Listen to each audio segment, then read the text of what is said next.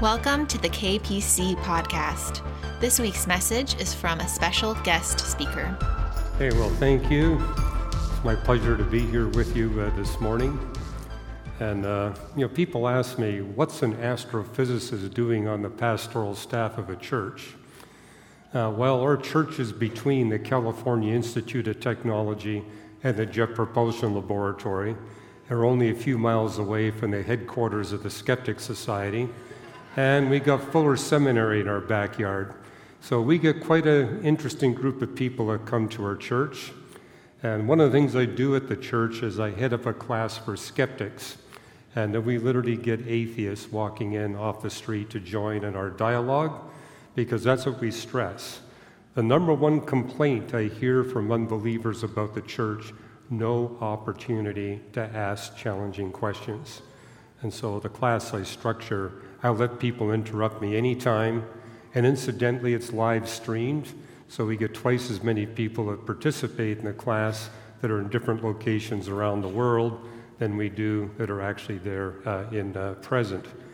And we are going to have a time for questions and discussion at lunch. And so you can ask any question of me you wish.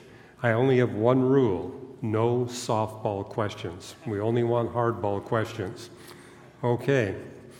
And I really appreciate your men's retreat focusing on redemption.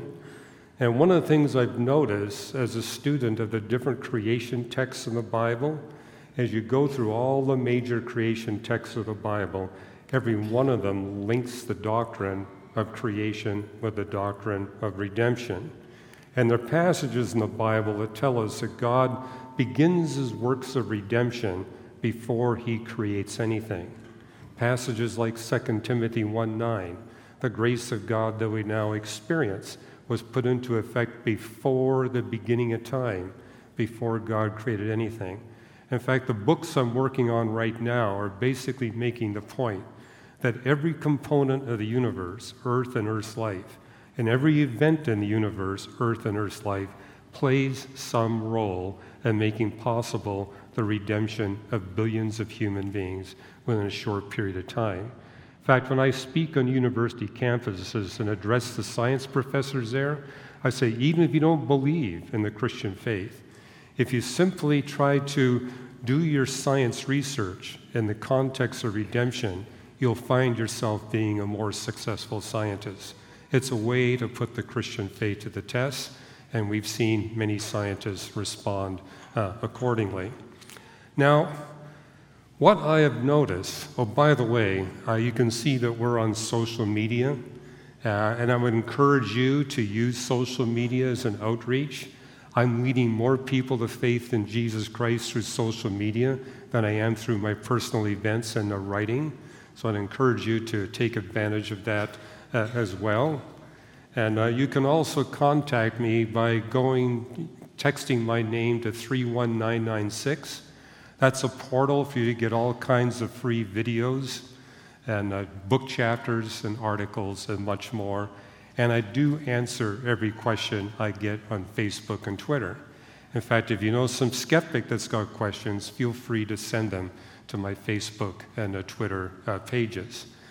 And some of the books, we only have one book here that we're selling, and that's my book, Navigating Genesis. But we're giving away a free chapter of my best-selling book, The Creator and the Cosmos. This is now in its 4th edition. Go to reasons.org/Ross, and you can get a free chapter. You can also get a free chapter of Navigating Genesis, so if you don't want to buy the book, you can get a free chapter. And my latest book, Always Be Ready, all available at reasons.org/Ross. And this book, Always Be Ready, is making the point, if you will prepare good reasons for your hope in Jesus Christ and can present those reasons with gentleness, respect, and a clear conscience, you will see God doing supernatural things to bring you into contact with people that God has prepared in advance to respond to your reasons. This book is filled with stories that look like right out of the book of Acts, only they're from the experiences of myself and other people I know over the past few years.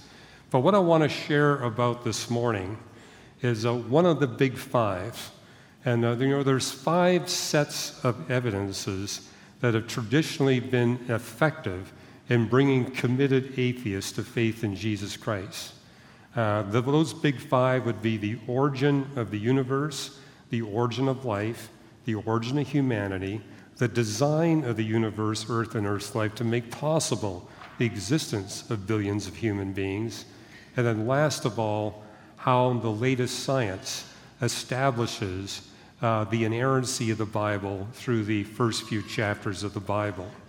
That's significant because when you run into skeptics, they typically look at those opening chapters of Genesis as the Achilles heel of the Christian faith, the one place they're persuaded where the Bible got it wrong. But I'm going to share with you this morning, the more we learn about science, the stronger case we get to those early chapters are not an embarrassment. They actually provide us with the strongest evidence we can garner scientifically that the Bible is the inspired, inerrant, authoritative Word of God. So we're going to be looking at the science of the past 70 years. Now, it's not just atheist scientists who think that Genesis is in real trouble. I speak on seminary campuses all over the world, and I'm amazed how often I run into seminary professors, conservative seminary professors, that basically say we're in trouble on Genesis. Here's an example. This is from Dennis Alexander, and he says, "Those who maintain the historical view of Genesis are embarrassing and bring the gospel into disrepute." And so what I'm facing on seminary campuses are professors who say, we have to stop interpreting Genesis as being historical or scientific. It's simply a metaphor or a figure of speech. Now, the problem with that approach is if you take the opening chapters of Genesis and put them in front of an unbeliever and say, what do you think this text is all about? Genesis 1 in particular reads exactly like an historical account of actual events. I mean, after all, it's ordered through certain days. You got the phrase, and it was so. It was good. It's like the author of Genesis is going to every possible extent he can to tell you this is a chronology of actual events that really did occur by the supernatural handiwork of God. I don't think it works theologically to say this is just a figure of speech. This is just a metaphor. This is just a story about the function of creation. When you actually look at the text, it's clear it's talking about actual events that happen in a chronological order. Moreover, Genesis is not the only place that talks about creation. It's not even the most scientifically extensive place. If you want to get the most scientifically detailed account of creation, you'll find it in the book of Job. Job 37, 38, and 39 in particular. You've got 5 different creation psalms. You've got Proverbs. You've got Isaiah. You've got Romans. The Bible's filled with creation texts. And as you integrate them, it's impossible to avoid the conclusion the Bible is actually declaring real history and real scientific events that God performed by his supernatural hand. And the problem is people like Dennis Alexander, in their interpretation of Genesis, failed to follow the biblical testing method. Now, I was taught the scientific method in grade 1, grade 2, grade 3. We got it all 12 years. But none of my public school teachers told me where the scientific method came from. I was not raised in a Christian home. In fact, I didn't really get to know Christians until I showed up at Caltech at age 27. However, I did get a Gideon Bible when I was in the public school, and I began to read that Gideon Bible at age 17. And what I discovered is that the Bible is where the scientific method came from. All the creation texts in the Bible follow the scientific method. And years later, I began to read about the history of the development of the scientific method. It happened during the Reformation era, when people were encouraged to read the Bible for themselves. And in reading the Bible, they discovered that not only did the Bible command objective testing, it showed us step by step how to put things to the test. Now, step 1 of that biblical testing method My goal, by the way, is to transform Genesis 1 from a scientific embarrassment into the strongest reason scientifically to believe that it is the inspired Word of God. Step 1 of the biblical testing method: do not interpret until you establish the frame of reference or the point of view. And when scientists tell you Genesis is teaching scientific nonsense, ask them, what viewpoint are you using? My experience is they believe that the account of the 6 creation days is from the perspective of someone above the clouds telling us what's happening. And from that perspective, everything is scientific nonsense. But we're going to see in Genesis 1:2, it explicitly tells us what the frame of reference is. And it was Galileo who said the biggest mistake you can make in Bible interpretation is to get the wrong point of view. Well, let's start with Genesis 1:1. In the beginning, God created the heavens and the earth. Now, there is no biblical Hebrew word for universe. And often you get skeptics saying this is where the Bible clearly got it wrong, because science tells us that the universe is first and the earth is second. What they're failing to appreciate is that there's this Hebrew phrase, Shamayim Ares, the heavens and the earth, with the definite articles. You only see that 9 times in the Old Testament. Every time it's referring to the totality of physical reality. Keep in mind, biblical Hebrew has a small vocabulary size. So often what we have a single word for in English, we have instead a Hebrew phrase. The Hebrew phrase, the heavens and the earth, means the entire physical universe, all matter, energy, space, and time. And if you integrate all the biblical texts on the creation of the universe, they all state that not only are we speaking about a beginning of matter and energy, but a beginning of space and time itself. Now, I was reading the Bible for the first time in my late teenage years. That was the same time that physicists in Britain and South Africa were developing the first of the space-time theorems. And I brought one of those space-time theorems with me. This research paper was published in Physical Review Letters. You all got to get this thing. It's just fascinating reading. I mean, if you love tensor calculus, you're not going to be able to put this down. But you know, it ends with a paragraph that we can all understand. And the paragraph states this, that, that there's an actual beginning to space and time. If the universe expands over its history, then there must be a space-time beginning. And only a universe expands over its history will indeed have the possibility for life. The fact that you're here is proof that we live in a continuously expanding universe. And by the way, for thousands of years, the Bible stood as the only book of science, philosophy, or theology that stated that we live in a continuously expanding universe, how God stretches out the heavens. But the verb there is natah, which means the expansion of what's being described. But this is what Alexander Vilenkin wrote in a book. He was one of the 3 authors of the most powerful of the space-time theorems. And he wrote this not yet a believer, but he said, with the proof now in place, cosmologists can no longer hide behind the possibility of, I'm going to have to read it here, a possibility of a past eternal universe. There is no escape.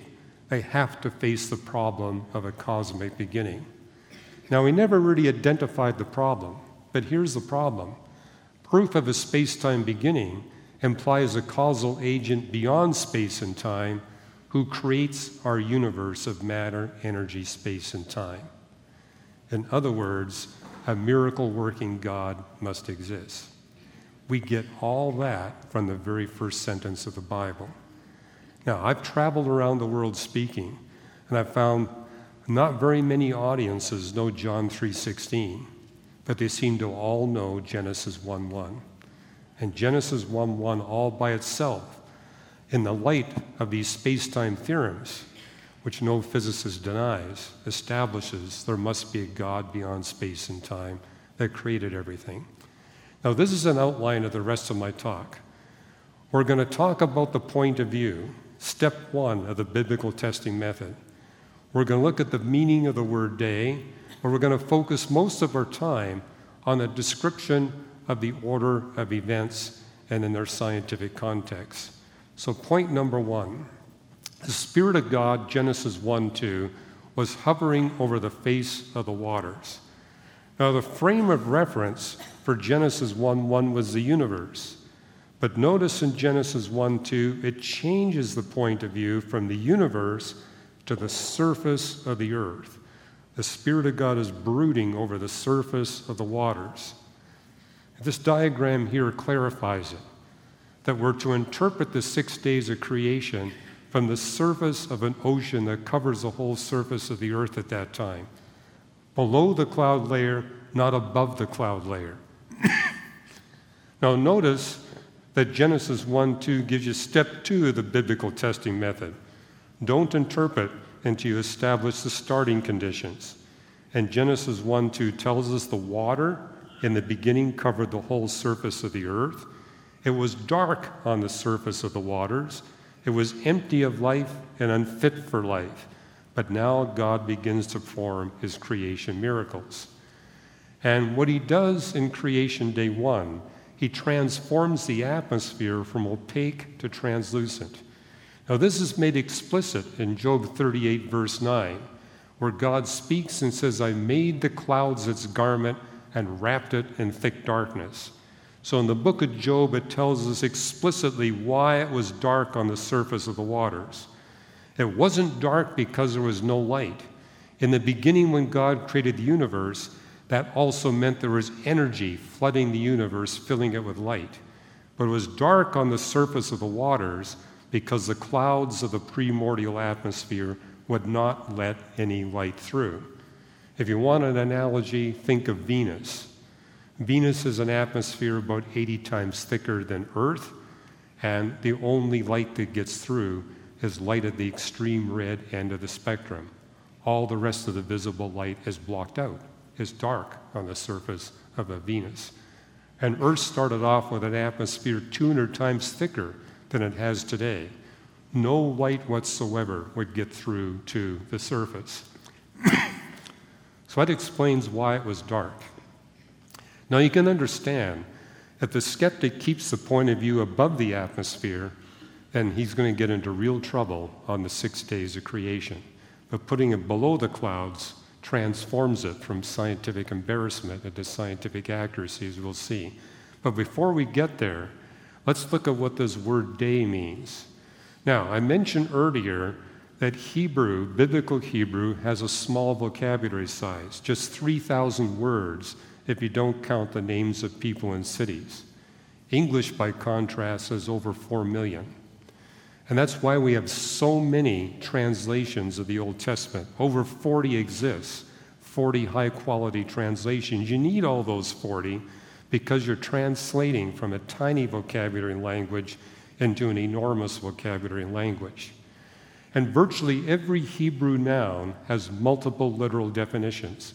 The word for earth in Genesis 1 has 5 different definitions. The word for day has 4 different definitions. It can mean part of the daylight hours, all of the daylight hours, a 24-hour period, or a long but finite period of time.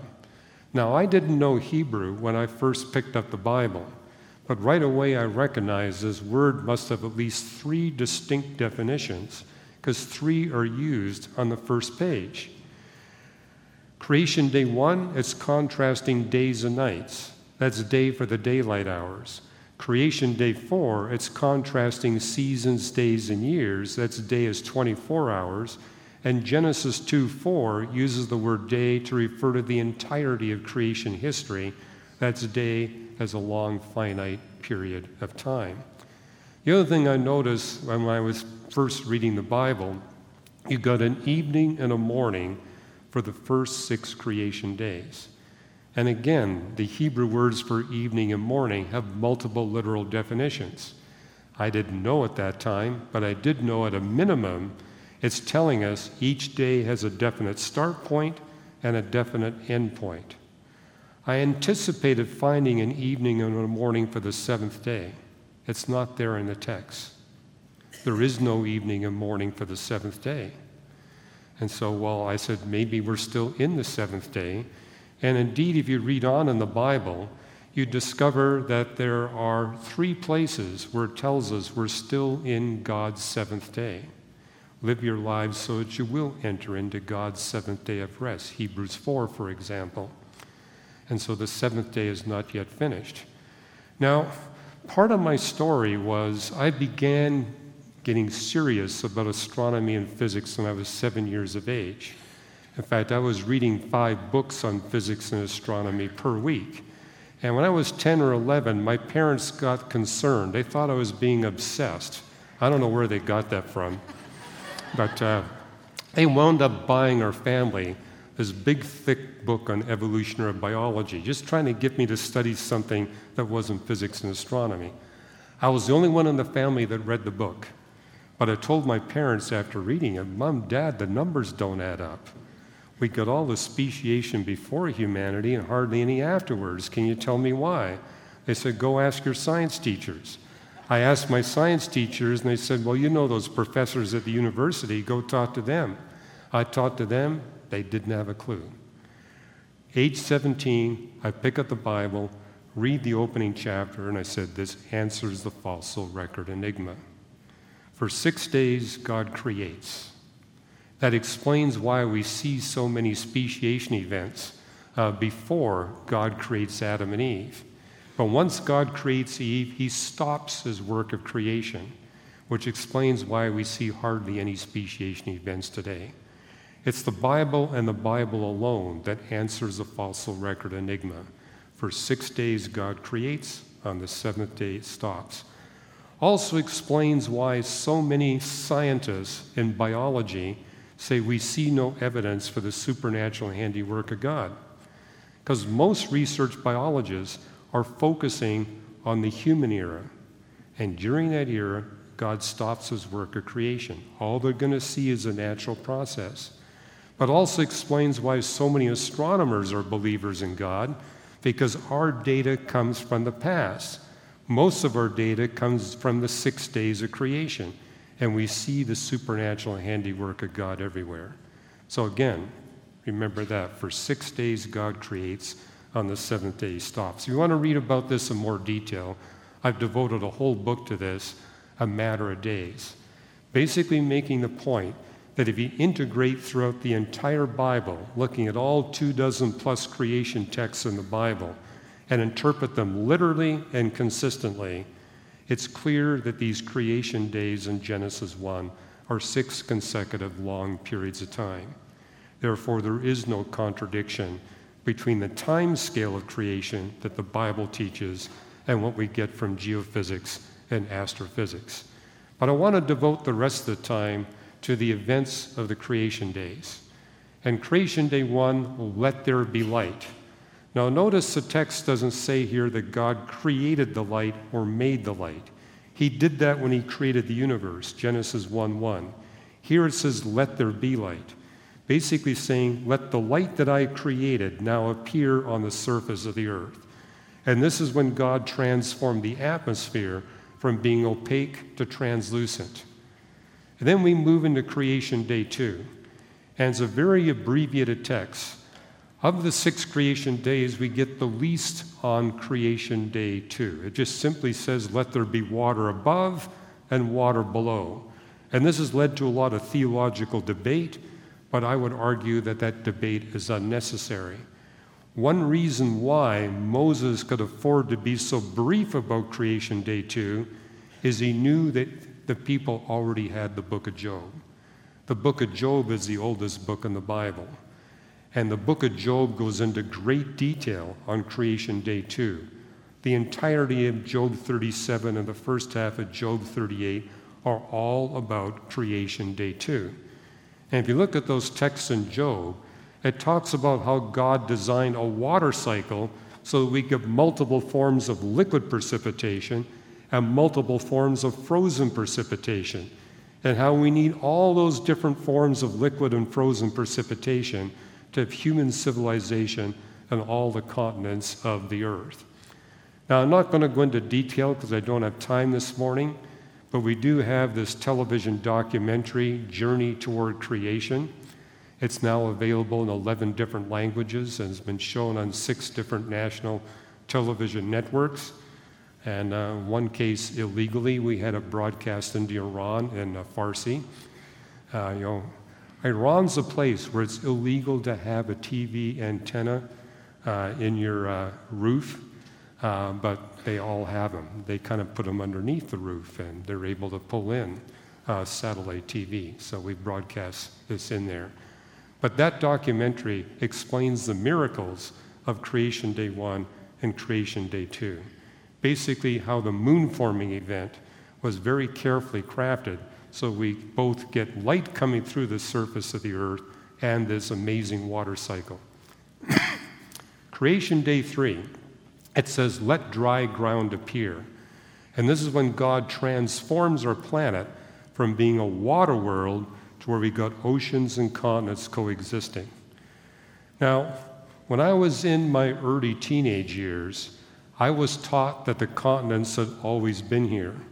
But I remember reading into the more scientifically challenging texts and recognized that that was a consensus in the scientific community, but there was no evidence that the continents had always been here. It was simply a presumption that the continents had always been here. So this was the textbook story in the 1950s. Now, when I enrolled at the University of British Columbia in the 1960s, there were 2 professors there in the geophysics department that were part of a 3-man team that launched the discipline of plate tectonics. And they taught the very first course in the world on plate tectonics theory. Now, I was a sophomore undergraduate student, but they allowed me to take the class. So I got to hear from the people who actually launched the discipline. And they said, no longer do we believe that the continents have always been here. Rather, this is a story they taught in their course, that the continents gradually cover more and more of the surface of the earth. And I remember going up to those professors after one of their lectures saying, you're saying it's somewhere between 0 and 10% is where it starts. Is it possible that it could start right at 0? And they said, yeah, that's possible. We just think it's somewhere between 0 and 10. And so I kind of held that. I wasn't yet a Christian, but I realized that the Bible taught that the world began with no continents. So it was encouraging me to discover that indeed that was a possibility. Well, jump forward to the year 2000. This is when plate tectonics has now been buttressed with measurements of the past history, the buildup of the continental land masses. And this is the story that they told, how indeed Earth began as a water world. Then you get some small volcanic islands, then plate tectonics kicks in, but then you got this period where you got very aggressive growth of the continental land masses. It happens when the Earth is a little bit less than half of its present age. Where does Genesis 1 put it? A little bit less than halfway through the story of the 6 creation days. So I was very encouraged that it got the time scale right.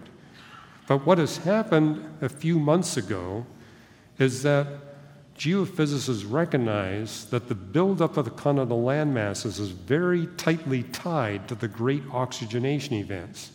And so this is now the news story of the growth of the continental land masses.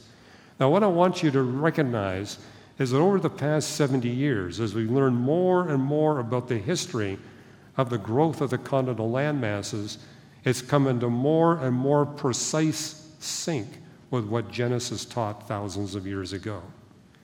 Because as you read Genesis, it's making it clear that the great bulk of the continents were created on the beginning of Creation Day 3.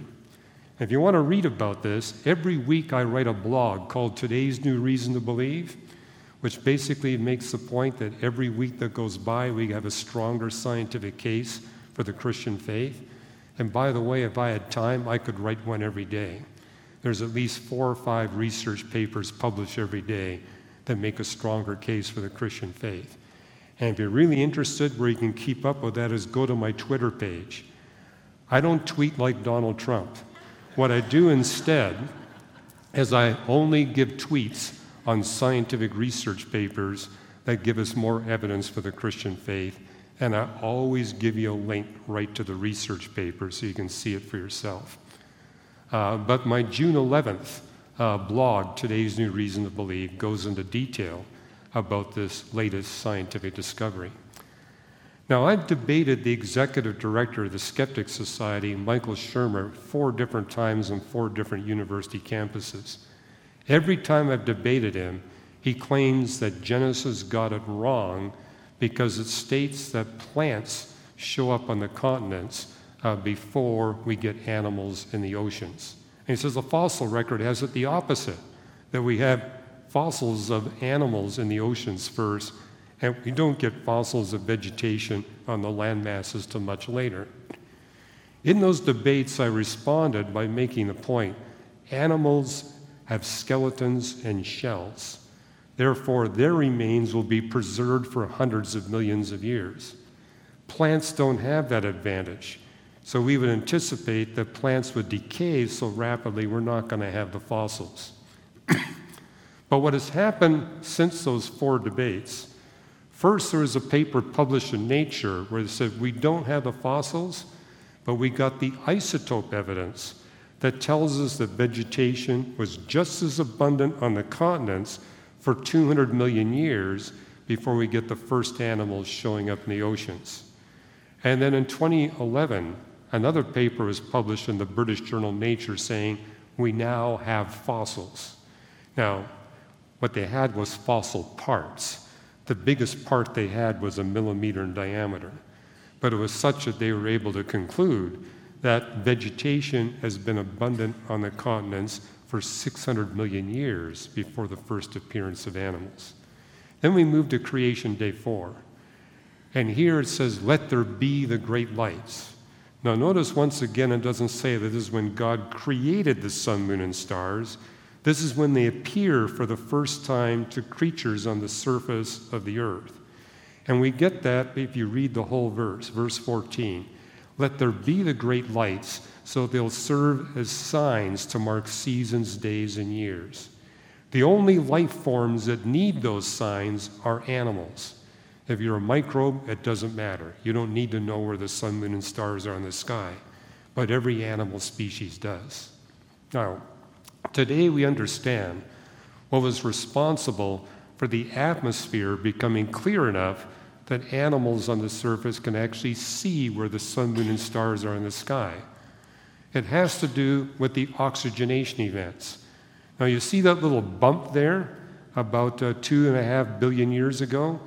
That was the oxygenation event that caused the exponential growth in the continental land masses. That's the first great oxygenation event. The second great oxygenation event happened 580 million years ago, where the oxygen in the atmosphere went from less than 1% up to 8%. Now, just a few months ago, a team of physicists did a laboratory experiment where they took the components of Earth's atmosphere and varied the oxygen content from 0.1% all the way up to 10% to see what would happen.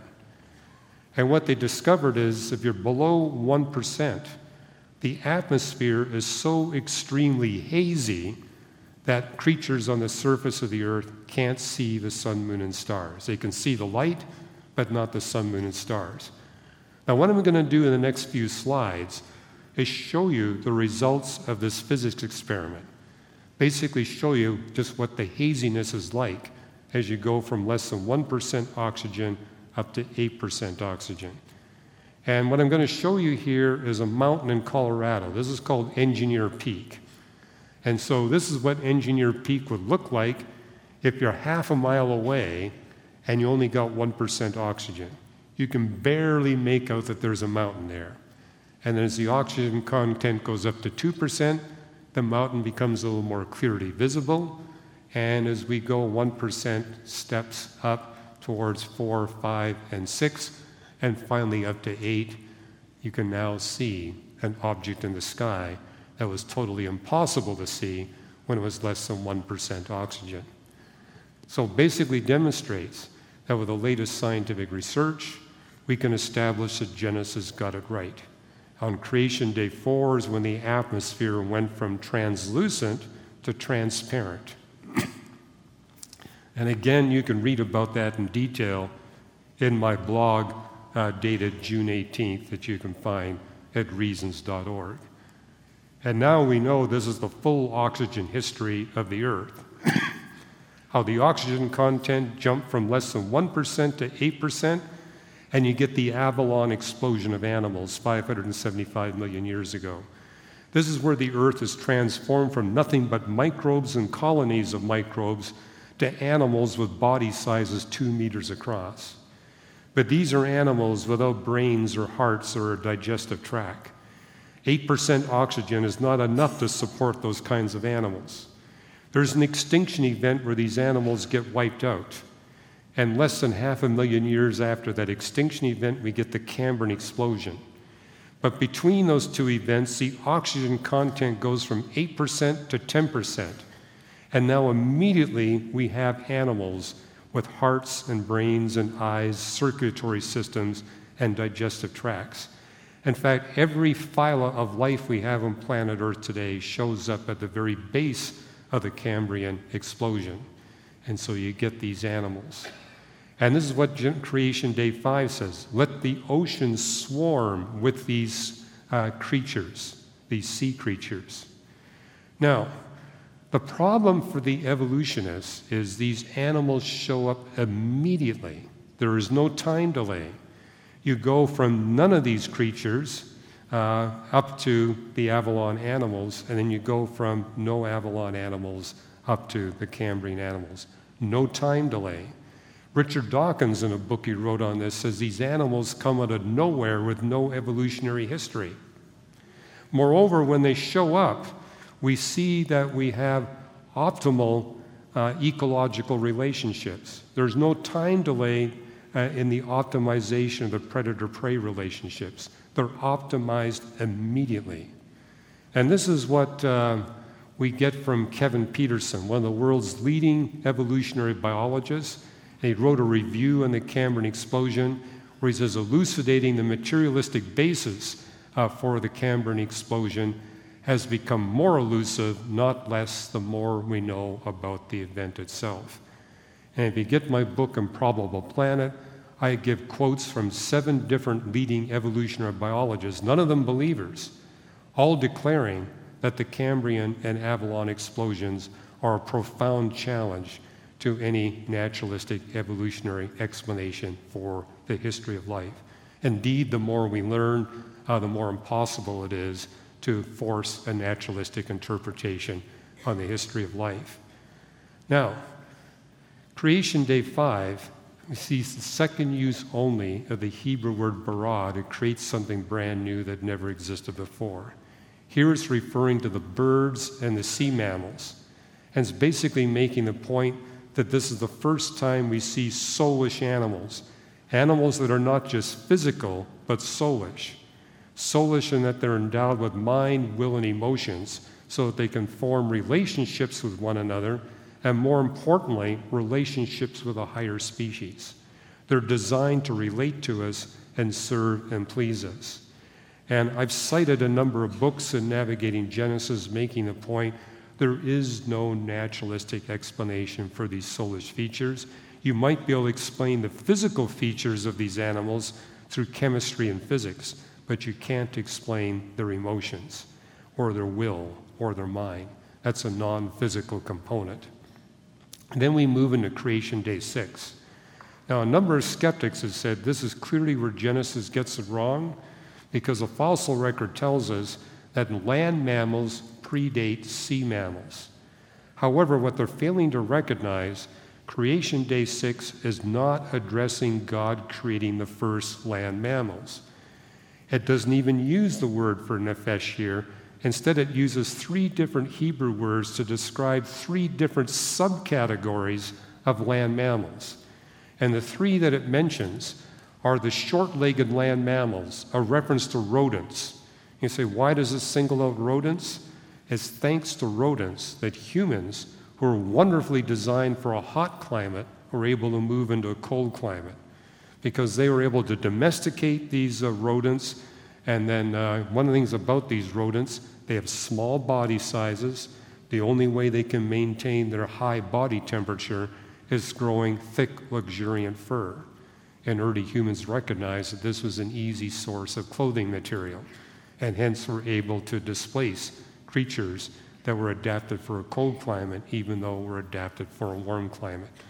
And the text mentions two different kinds of long-legged land mammals, those that are easy to tame, a reference to the herbivores we use for agricultural industry, and long-legged land animals, mammals that are difficult to tame. They don't make good farm animals, but they make excellent household companions. Reference to the carnivores. And I describe this in quite a bit of detail in my book, Hidden Treasures in the Book of Job, because again, Genesis is very brief about these higher animals, but the book of Job has got many chapters, particularly Job 38 through to Job 42, that addresses how God designed these animals to serve and please us. And last of all, the text talks about God creating human beings. Here again, we see the use of the word bara to create something brand new that never existed before. We're the one and only species, according to the Bible, that's body, soul, and spirit. As God designed the birds and mammals to serve a higher species, He designed us to serve a higher being. We're the one species that has the equipment, the non-physical equipment, to form a relationship, to discover God and form a relationship with Him. And again, scientists have struggled to find a naturalistic explanation for the consciousness of human beings and our spirit attributes. I've got 50 books in my library where they try to do that. They all conclude with saying, we haven't got a clue. They're looking in the wrong area. This is not a physical property, it's a spiritual property. And we've written a book on this called Who Was Adam? But here's the bottom line, and this is a huge factor in my becoming a Christian. Looking at the Bible and seeing that the reference frame is the surface of the earth, the definition for the creation days is 6 consecutive long periods of time, and from that perspective, the Bible gets a perfect score on the description and the order of the 10 creation events. Now, part of my journey was looking at the other religions, and there's over 100 different creation stories in the different religions of the world. The one that places second to the Bible is the Enuma Elish. It gets 2 out of 14 right. Say, how do the rest score? They all score 0. The Bible was the only one that got a perfect score. That was my first piece of evidence that the Bible did not come from a mere human source. Only the one that did the deed could give us an account that was this accurate in predicting future scientific discoveries. And so it was a major step in my coming to the conclusion that the Bible was the inspired, inerrant Word of God, and hence motivated me to sign my name in the back of a Gideon Bible, giving my life to Jesus Christ. That happened when I was 19 years of age. It took another 8 years before I was actually able to meet a Christian and get to know him. Say, how could that happen? Didn't you go to church? I did. But you know, the churches I tried in Canada were either churches where nobody believed the Bible was the Word of God, or they were a cult. And it wasn't until I came to the United States and joined the faculty of the California Institute of Technology that I met Christians, and those Christians helped me to find a church. And 7 months after attending that church, they put me on the pastoral staff, and I'm still on the pastoral staff of the very first church I ever got involved in. Anyway, you can read more about this in our book, Navigating Genesis. We have them outside, and if you don't want to purchase it, feel free to pick up that free chapter. And the latest thing we've done is we transformed the book into a video series. And again, I mentioned, people don't like to be preached at in the 21st century. They want to be instructed with an opportunity to dialogue and debate. So we've set up these 8 DVDs where I only speak for 20 minutes, and then we have an hour of Q&A and dialogue with unbelievers that are part of the audience. So feel free to take advantage of that as a teaching tool. But here's the bottom line. The more we learn about science, the more reasons we gain to believe that the Bible is God's Word. And it's the Bible that tells us that God gave us 2 books, the book of nature and the book of Scripture. And reasons to believe are all about showing you how to use the book of nature to bring people to the book of Scripture and the foot of the cross of Jesus Christ. Thank you. Thank you for listening to the KPC podcast. For more messages and information, visit kpc.org.